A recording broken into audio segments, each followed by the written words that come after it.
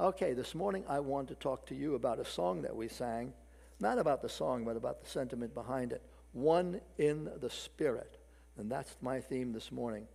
An Army historian, Brigadier General Marshall, conducted more than 400 interviews with American infantrymen immediately after combat in both the European and Pacific theaters. He was a World War II general.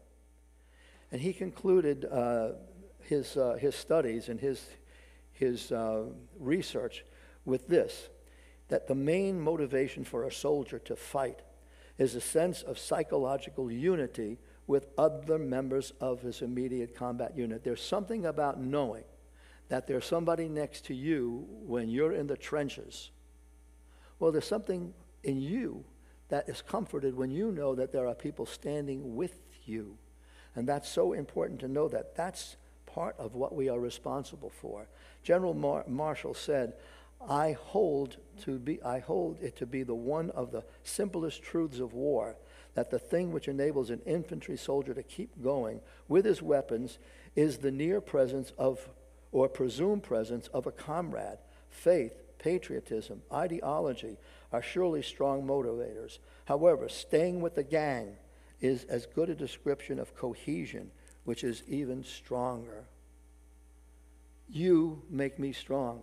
I pray that I make you strong in our faith. I pray that when you come here, you're encouraged. I pray that you feel the presence of your brother and sister. And if you're online watching us this morning, that you know that we're here for you. And when we speak to you, when we speak from the Word, it's universal. It'll be spoken to anyone who's willing to listen, and you can be encouraged by it. Do you remember God's first commentary on his creation of man? The very first reality was, here's the man that God created. And he had created him in an unspoiled world. He intended for him to live a happy life in a garden. It was paradise. The air was clean. The water was pure. Everything was perfect. Nobody yakking at him. Everything was perfect. But man wasn't happy. And God looked out and said, there's a diagnosis for this. The Lord said in Genesis 2:18, it's not good that the man should be alone. I'll make him a helpmeet for him. Now, that word, helpmeet, that phrase, it means to fit somebody for companionship. Fit somebody for companionship. Fit his human need. It's God's desire to bring people together. Oh, there's the scripture. Okay. It's God's desire to bring people together. When Jesus was overlooking the city of Jerusalem, he was up on a hill. And as he looked at those people, he could actually see into their hearts and their mind. He was up on a hill. They're down there.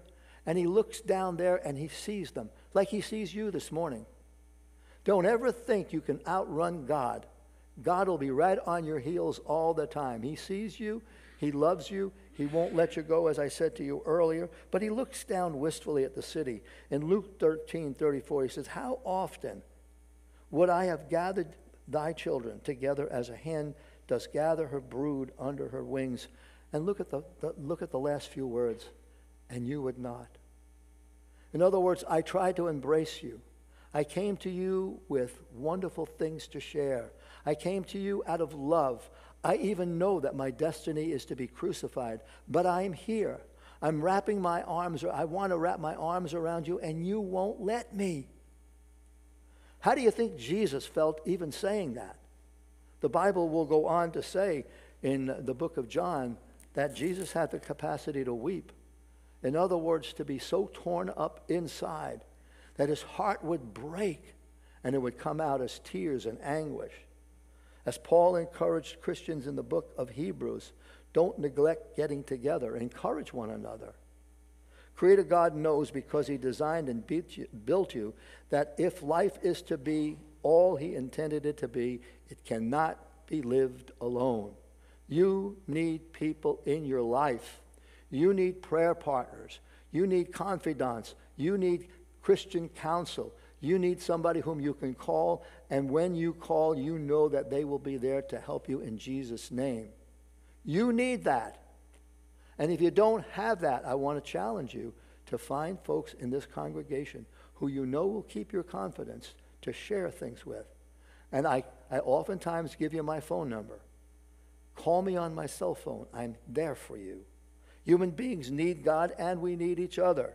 The Methodist preacher, John Wesley, said the Bible knows nothing of solitary religion. We're not to practice this alone. We're in this together. And that's the thing I want to drive home to you this morning. We're in this together. In fact, Psalm 68:6 says, God sets the solitary in families. You have a physical family and you have a faith family. And God's called you to be part of your faith family. If you're here in the meeting house or if you're someplace in another state and you're listening and viewing, you're a part of this family because we are here to encourage you and build you up in the faith. God never intends us to go it alone. The fact is, life's too tough to go it alone. There's too much pain. There's too much suffering. And there isn't a person in this room today that hasn't been touched with sorrow, that hasn't been in tears. Every single person here has been let down and disappointed, frustrated, and felt alone. You've lived a charmed life if you've never experienced sorrow, loss, pain, heartache, anxiety, tears, or fears. Every one of us could have checked something off there and said, I've been there. And you've been there, but not alone. God's been with you. Life is not like that you can escape these things. Life teeters between joy and sorrow. You have your good days, you have your bad days. There are days when you're up, and there are days when you're down. And on a beautiful day like this, there are some people who look out the window and see only clouds. And by the way, there are no clouds in the sky today. Isn't that a miracle? Life is like a tug of war. Life can seem ungrateful, not always kind. It can pull you at your heartstrings. It can play with your mind. It can be blissful, happy, free. It can put beauty in the things that you see. Life can place challenges right at your feet, and life can make good of the hardships that you meet. Life can overwhelm you and make your head spin. Life can be hurtful and not always fair. But life can surround you with people who care for you. Life clearly does offer its ups and downs, days that can bring you both smiles and frowns. It teaches us to take the good with the bad because life is a mixture of happy and sad. Just the way it is. We can't run away from life. We can't hide from it. When bad things come, I think the thing we want to do is we want to run away from them. But you're not going to learn much running away. You got to stand. You're stand in your place, and you've got to ask the Lord to give you the wisdom to know what to do next. If life was all peaches and cream, we still couldn't do it alone. Behind every Christian stands another Christian. And it was to this end that Christ connected followers into a spiritual family he calls the church. Let's turn in our Bibles to Acts chapter 2, verses 41 to 47, and read about that first church. Stand with me.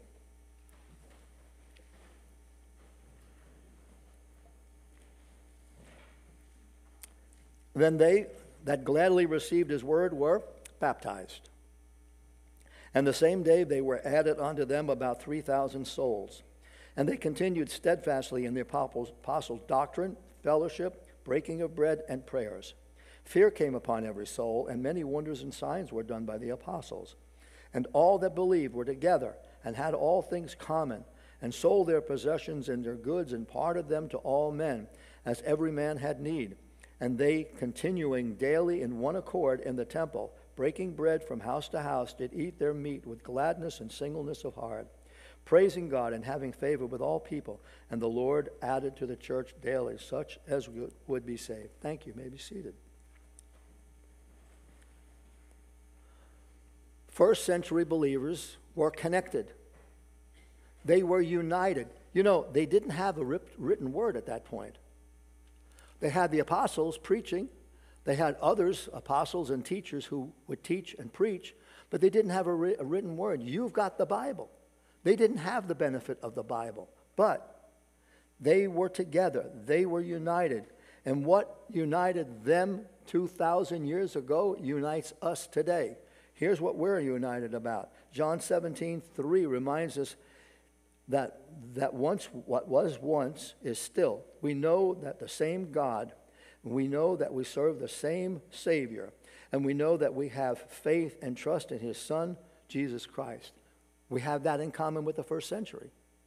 We have in common with the first century in John 14:16 that the Holy Spirit's living in us. The Holy Spirit's living in you, the same Holy Spirit from 2,000 years ago. He's living in you. And John 17:17 encourages us, we have the same teaching coming into the place where the Bible would become the book of their life. They had the Bible as time went on. We have it now. So we have the same God. We serve the same Savior. We have the same Holy Spirit. And now we have the same Word. Boy, we've got everything. And we've got each other. The apostles at that time first preached the gospel and then by God's inspiration delivered it to us in writing. And the Bible, as it's been said many times, contains the mind of God, the state of man, the way of salvation, the hope and joy of believers. His word is our final authority. We don't have to go anyplace else to know what God said. Here's where you go, and here's what you believe. It's what's in this book that is the foundation for everything we do as Christians. I believe in my heart of hearts that this book is absolutely true. And I pray that God gives me the wisdom to be able to share that with you in such a way that it encourages you to believe the same, that you can trust God's word and know that it's the final authority. What somebody says about God's word is not the final authority. What a commentary says about God's word is not the final authority. The book itself, when you compare Scripture and connect dots together, it will lead you to the truth. You have to do it. What I have to do is keep digging until we find the truth. Some truth is just on its face right there in front of your face. For God so loved the world that he gave his only begotten Son, that whosoever believeth in him should not perish but have everlasting life. You could be a 5-year-old and get that.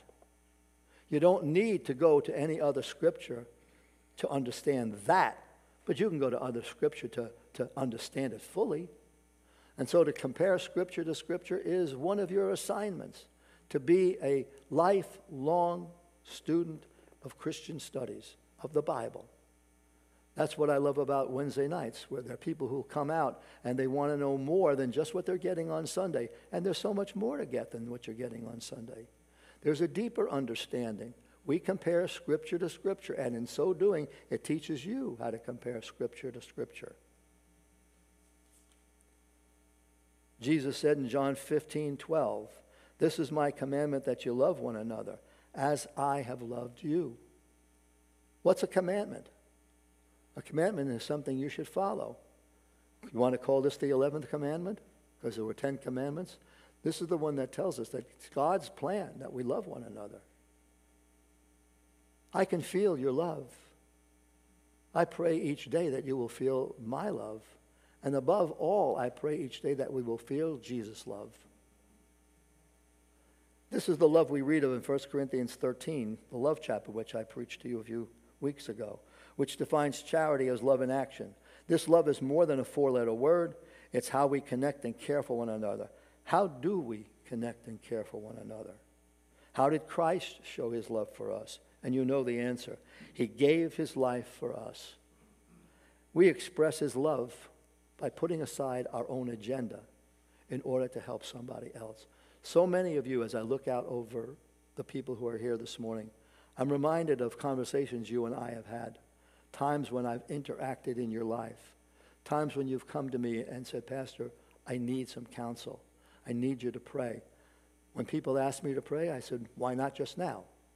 Why wait till tomorrow? Why wait till later? Let's pray now." And trying to encourage you.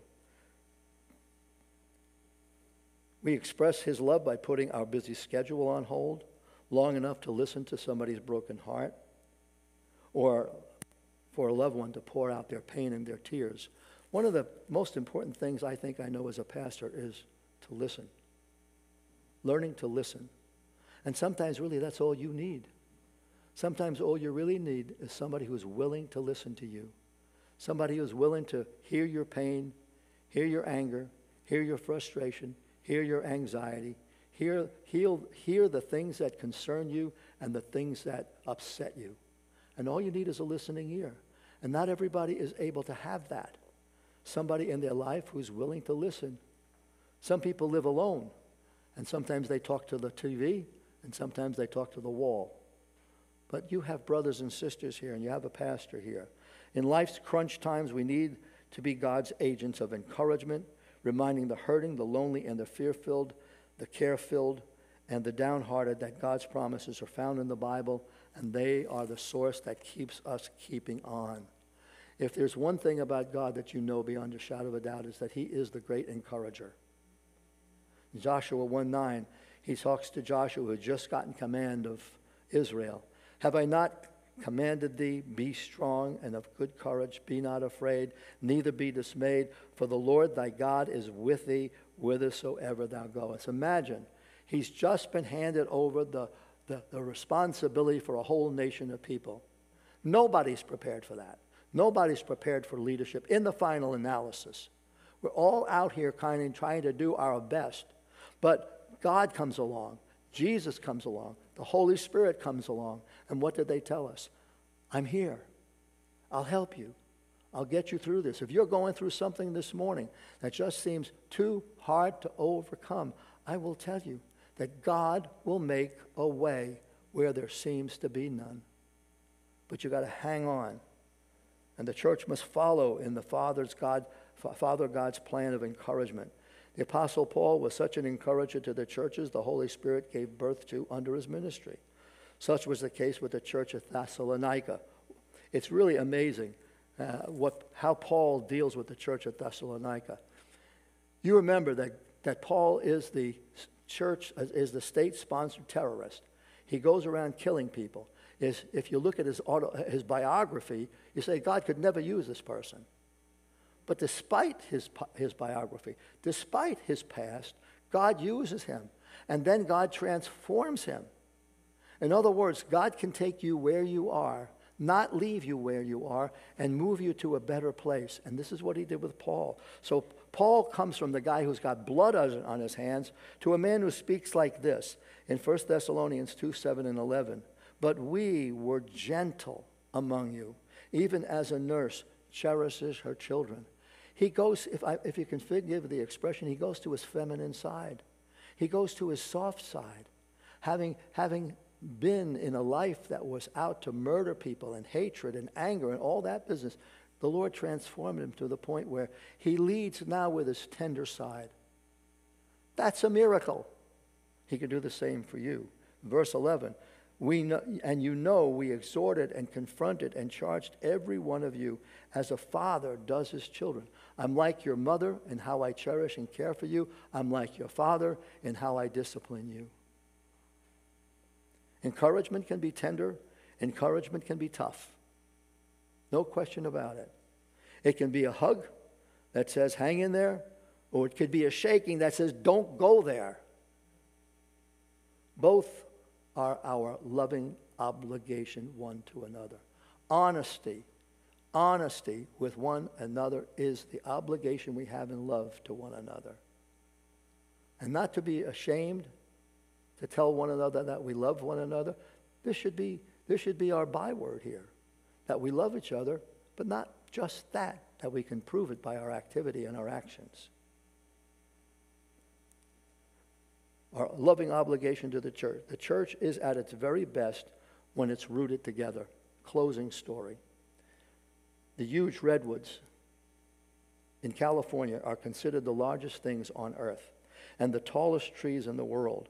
Some of them are 300 feet high and over 2,500 years old. You've seen them, right? There's one.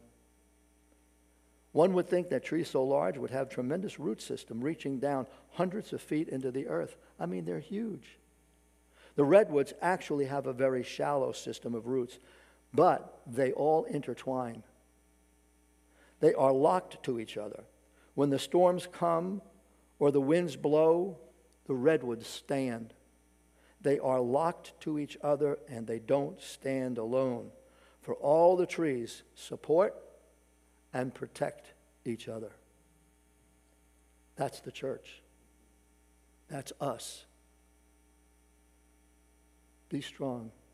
The church at its best is rooted together in the beauty of unity. Let's pray.